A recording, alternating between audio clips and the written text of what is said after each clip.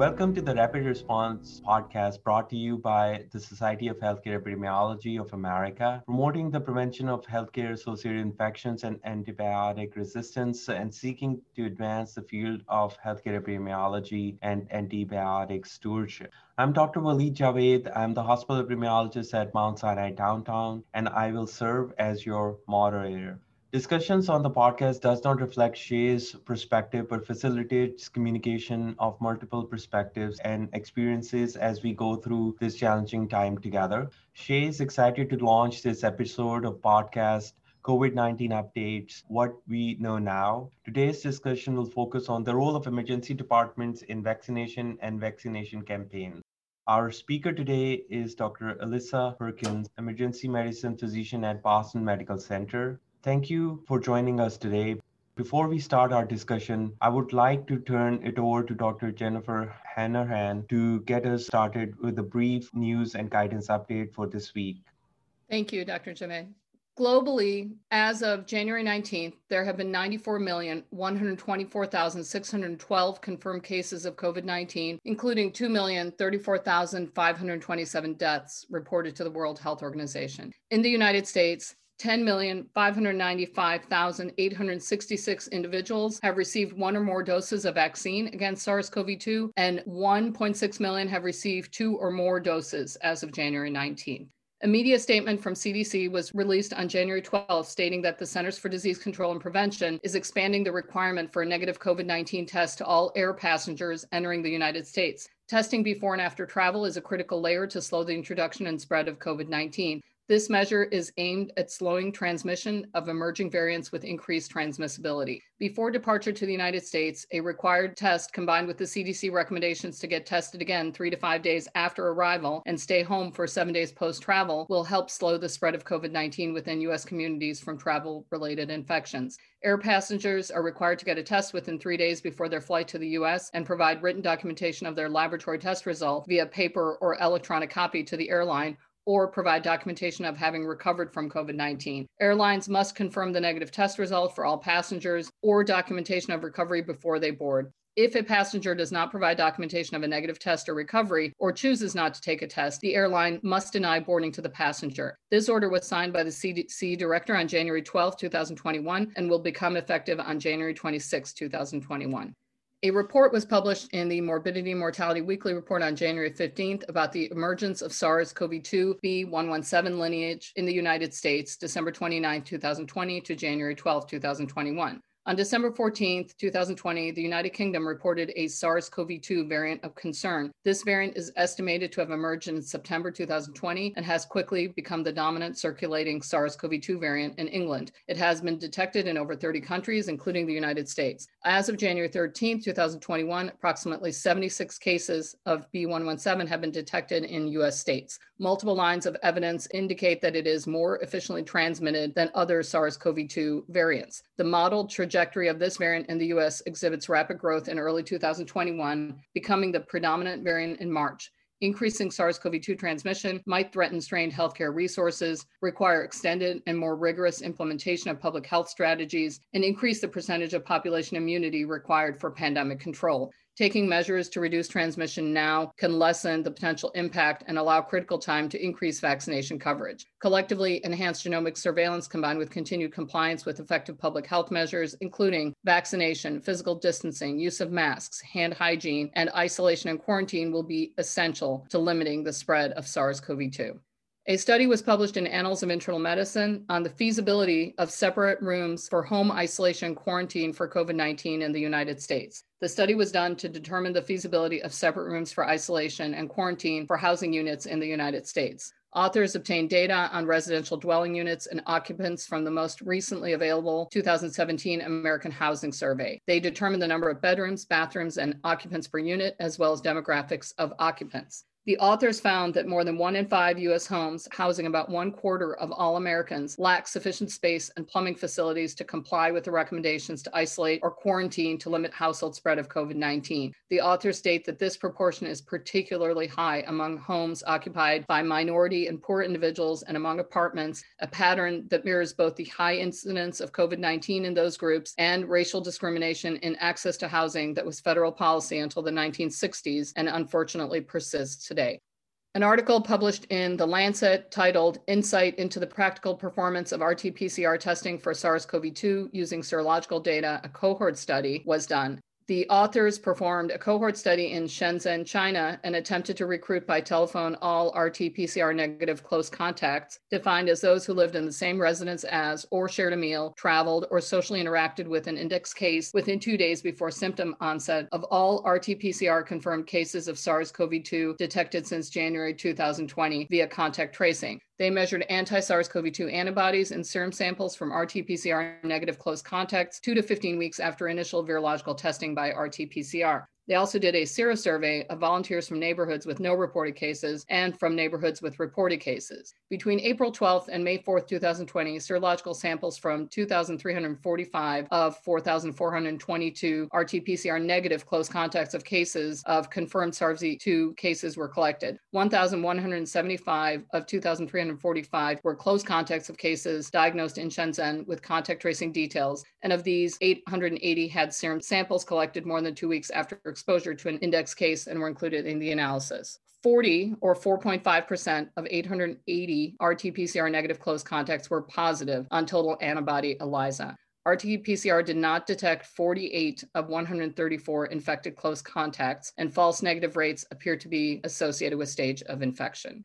And finally, an article published in Clinical Infectious Diseases titled Serologic Testing of U.S. Blood Donations to Identify SARS-CoV-2 Reactive Antibodies, December 2019 to January 2020, evaluated residual archived samples from 7,389 routine blood donations collected by the American Red Cross from December 13, 2019 to January 17, 2020 from donor residents in 9 states. These samples were tested at CDC for anti-SARS-CoV-2 antibodies. Specimens reactive by pan-immunoglobulin enzyme-linked immunosorbent assay were further evaluated. Of the 7,389 samples, 106 were reactive by pan-IG. Of these 106 specimens, 90 were available for further testing. 84 of 90 had neutralizing activity, 1 had S1 binding activity, and 1 had receptor binding domain ACE2 blocking activity greater than 50%, suggesting the presence of anti-SARS-CoV-2 reactive antibodies. Donations with reactivity occurred in all 9 states. These findings suggest that SARS-CoV-2 may have been introduced into the United States prior to January 19, 2020. And that's the news for this week. Thank you, Dr. Hanrahan. I will now move into discussion with Dr. Perkins. So, Dr. Perkins, as an emergency medicine physician at Boston Medical Center and the co-chair of Society of Academic Emergency Medicine Transmissible Infectious Disease and Epidemics Interest Group, can you tell us why this group began a national dialogue on using EDs for COVID-19 vaccines? Absolutely. And thank you very much, Dr. Javed, for having me here today. Emergency departments are at a unique position in our healthcare system. We're really at the interface of the inpatient setting, the outpatient setting, and the community around us. And the patients that we care for are often those that don't interact with the healthcare system otherwise. We see patients that just don't access routine medical care. This has become especially true since the pandemic hit, and as medical centers throughout the country canceled visits throughout the spring and shifted ambulatory visits to telemedicine, emergency departments actually remained open, and we continued to provide 24/7 care. Now, as coronavirus continues to surge across the nation, we see that emergency departments are going to continue to care for patients that might not otherwise have in-person contact with the healthcare system. On top of that, even in non-COVID times, in the emergency department, we take care of some of the most vulnerable patients in our nation. We take care of patients without regard for their ability to pay, and we see more patients that are minorities than other venues. We also see a disproportionate number of patients that are housing insecure, that are job insecure, and that have mental health problems or substance use disorders. So essentially, in the emergency department, we have access to patients that are particularly vulnerable to suffering from the effects of COVID-19, and also those those that might not have other opportunities to talk with healthcare providers about getting vaccinated. They might not be inclined to get vaccinated on their own. And they may not have other opportunities to actually get vaccinated. And that's the reason that we started having these conversations. This is fascinating. So what experience do you have in your own emergency department and others nationwide that led you to believe that EDs can be an effective venue to provide public health initiatives such as COVID-19 vaccinations? Yeah, that's a great question. There has really been an increasing recognition over probably the last decade or so that in order for emergency departments to be really effective in improving health outcomes for our patients, we need to do more than just care for the isolated issue that brought the patient into our ED. Because that one issue is often the culmination of a number of life events and societal structures. And if we don't work on those outside factors, we won't truly be able to improve our patients' health. So with that recognition, we've seen more and more efforts nationwide to have emergency physicians think broader and apply a public health lens to our work. Many emergency departments, for example, now have programs in place in which we diagnose patients with hepatitis C virus or HIV, and we link them to care. Many EDs nationwide offer access to medication-assisted treatment programs for substance use disorders. These are just two examples of the way that public health thinking has started to really permeate emergency medicine. And at our national conferences, we now make time and we make space to have these conversations because we see the value of utilizing a public health framework in our approach to emergencies. Thank you. So do EDs have experience implementing vaccination programs in general? We do. Tetanus vaccination is probably the easiest example to give. Most emergency departments give out tetanus vaccinations like candy for any injured or wounded patients, even though we know that the likelihood of contracting tetanus from a wound suffered in much of the United States is incredibly low. We are doing so in part to protect against pertussis and in part, because of the problem with tetanus. But that's a public health vaccination program, though admittedly probably one that is a little bit less relevant for this conversation. Influenza vaccine programs probably have a little bit more in common, and they have sprung up in various emergency departments across the country over the last few decades. In fact, there are actually policy statements that support utilizing the ED as a setting for influenza vaccination programs. And those policy statements come from national organizations such as the CDC, the Advisory Committee on Immunization Practices, and even the American College of Emergency Physicians itself. However, most of these flu vaccination programs have been small and fairly limited in scope, though there are plenty of examples in our literature of the successes of these programs, both in getting patients vaccinated as well as having an impact on ED admissions and pneumonia morbidity. This year, as COVID-19 has really further threatened hospital inpatient capacity, many hospitals have begun rolling out larger influenza vaccination programs. Every year, hospitalizations, ambulance diversion, and just overall demand on ED resources increases during the winter months, partially driven by the influenza season. So this year especially, it makes sense to increase our flu vaccine programs. And our hospital and many others have started expanding our flu vaccine programs in part to preserve hospital capacity, but it's also been really intentional with the goal of informing future possible COVID-19 vaccine programs. These flu vaccine programs give us a real window into what we can expect from future COVID-19 vaccination programs and the challenges that we can anticipate. This is very, very interesting, as EDs in general in most conversations not considered to be the one place to deliver COVID-19 vaccine. So is there an appetite among your own hospital for using ED for COVID-19 vaccine delivery? There is, and we're just starting to have these conversations at our own hospital as well as hospitals nationwide. In Massachusetts, where I work, we really haven't started vaccinating non-healthcare and non-frontline workers, but we've started talking about the processes that we're going to use to make sure that our patients get vaccinated. It's going to some extent to be on federal resources, to some extent on state resources, and then in large part on hospital resources. And our hospital is really excited to consider how we can use the emergency department to supplement outpatient vaccination processes. Yeah, I would imagine it will require some degree of background work to kind of implement this successfully. So what resources do you imagine would be needed to start a vaccination program like this?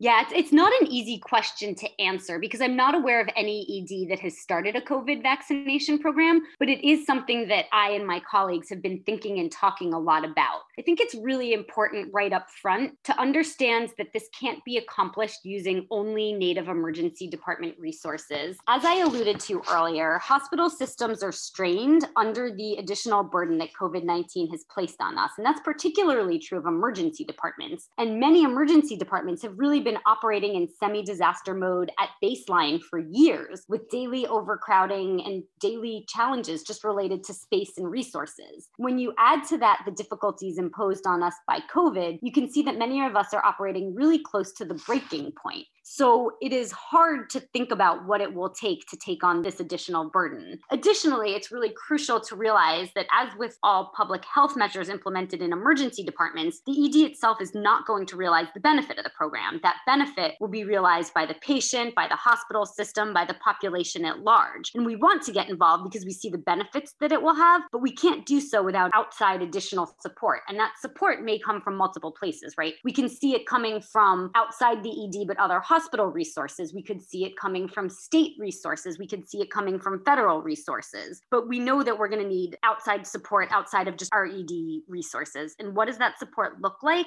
For starters, I would say it looks like additional personnel, right? We can't rely on our native ED pharmacists and nurses to vaccinate. They're working at capacity already. So even though we have this captive patient population, there needs to be parallel staff brought in to do the work of the vaccination. Additionally, we're going to need infrastructure support, like help documenting, for example. So just with our own influenza vaccination program, we've seen that documentations of which patients have already been vaccinated is often inaccurate. We spend a lot of time approaching patients to offer them vaccines, and then we discover that they've already received their influenza shot. So EMR modifications and EMR support for a vaccination program will be essential. Another thing that we will need is scheduling support. Most EDs are just not equipped to arrange timely follow-up, and that's going to be really important for a COVID vaccination program because we know that dose 2 ideally would be given at a predetermined date with only a few days of buffer on either side of that date. And that's not going to be an easy lift for this largely disenfranchised ED population. I think that one other thing that we will need is the opportunity to have conversations about what we're going to do. What happens for patients that we suspect won't return for a second immunization? Is it worth it to still get that first dose into them? And then what processes do we put in place for capturing these patients at any subsequent ED visits? Should we be giving them a second dose at that time, even if it's delayed compared to what the EUA for the vaccines is for? These are questions that will need to be answered by hospital systems, and there needs to be the opportunity to have these conversations to figure out what we will actually need. So, as you can imagine, this will probably strain the system a little bit, as you have already alluded to. So, what barriers do you anticipate in rolling out COVID-19 vaccinations program in an emergency department? Yeah, I think we're likely to face barriers on multiple fronts. On the part of the emergency department staff, it will be a tough sell because we are already at or over capacity and is going to be challenging to get buy-in for, even if it's easy to recognize that it's for the greater good of our patients and the greater good of the healthcare system in the long run. So we're going to need to have conversations in order to get our colleagues and our teammates on board. Additionally, depending on how a vaccine program is structured, you could imagine that we may be asking native ED staff to take on more responsibilities at a time when they are already close to drowning in their work. So that staff side, I think, is going to be a really big barrier. Additionally, on the patient side and on the reception side, I think we can see some barriers because vaccine hesitancy among patients is a real phenomenon that we're going to need to grapple with. And we've already seen it present in healthcare workers leading to high levels of vaccine refusal. We anticipate that it will be higher than that in patients. And in the emergency department, where there's not already a pre-existing relationship between the patient and the physician, it may be even harder to overcome. And if we can't convince patients to accept a vaccine if we're offering them, all of these great intentions and all of this logistical support will essentially be for nothing. So we have to figure out how to overcome these barriers in order to have a successful COVID-19 vaccination program. Yeah, that's a really great point about vaccine hesitancy and addressing the barriers. One comment I would probably make here is there are people who are hesitant, and then there are people who are very interested in getting the vaccine, and addressing some of it during our vaccine rollout. And then seeing for people above 75, there were a lot of people who were interested in getting the vaccine. So my imagination about using emergency department in that scenario would be something like people who are interested probably can come to one location. Okay, this ED is available to give you vaccine. They can, among other areas, they can come to this ED department. And another issue really for ED department is people who are coming there for any other illness and convincing them to get vaccine. That's probably there will be more reluctance. So how do you anticipate addressing the vaccine hesitancy in the patient population you have? Yeah, I think you're right. I think it makes a lot of sense to start with those who are willing and eager. Unfortunately, we know that if we don't hit broader aspects of the population, we are not really ever going to be able to achieve anything even close to herd immunity. So we will have to address vaccine hesitancy in all parts of the patient population. I wish I had a good answer. I can tell you, I know it's going to require a multi-pronged strategy. I hope it starts from the very top down with our government and our societal leaders making more of an effort to promote the safety and efficacy of the vaccine. And I'm optimistic that going forward, these efforts will permeate our society so that there's really consistent messaging at all levels. Then at a more local level, I do think that there are things that we can do for our community even before the patients hit the emergency department. I think hospital systems will need to partner with community thought leaders, with voices that are already trusted and respected in the populations that we serve. This can predispose our patients to accepting the vaccine. Then when we have the patients in the emergency department, we need to work on building trust with them the way we always do when we establish our doctor-patient relationship. We'll need to make time to answer the questions that our patients have, even when time is really the most precious resource that any ED doc has. I think it'll be really important that we approach these conversations honestly, because there's often a very good reason that an individual patient doesn't trust the medical system. And honesty about what the vaccine can and can't do and the anticipated side effects will hopefully go a long way toward building that trust. I do think, though, we really will need to hear the concerns and understand that an individual patient just might not accept a vaccine on that day, but recognize that even just having that conversation and opening that door has power and might pave the way for a future provider to have a more open and productive conversation. And it might make a future provider more successful that second or third or fourth time that vaccination is discussed. I think that's a really, really, really great point you're bringing up here. That at the minimum, what we probably could do with even the current resources is in our conversations with patients coming into the ED, we can include some conversation about the vaccine itself. And that might actually start that thinking process that people need to have a conversation with their providers, but at least they can start thinking about getting vaccinated at some point. That's a great point. So lastly, what can you say to those individuals who are hesitant about receiving the vaccine? And how can emergency medicine physicians like yourself and emergency departments around the country address these concerns? Yeah, I have spent a lot of time thinking about this and talking with my family and my friends about this topic. For me personally, what I have been doing is I share with them the reality that I have been seeing over the last 10 months and the devastation that I am seeing in my emergency department with every shift that I work. The fear and the sadness that accompanies a COVID positive diagnosis, and the sickness and the death that I've actually seen. And trying to bring home that reality to people, I think goes a long way. And I'm very open about the side effects that I personally have had, which were not terribly severe, but I did suffer from shaking chills and some exhaustion, and I try to be really honest and open about that. And I share with everybody that I do have a conversation with that my conclusion is that my own side effects and the side effects that have been reported in the literature and the side effects that I have heard from my colleagues are all ultimately better than having COVID itself.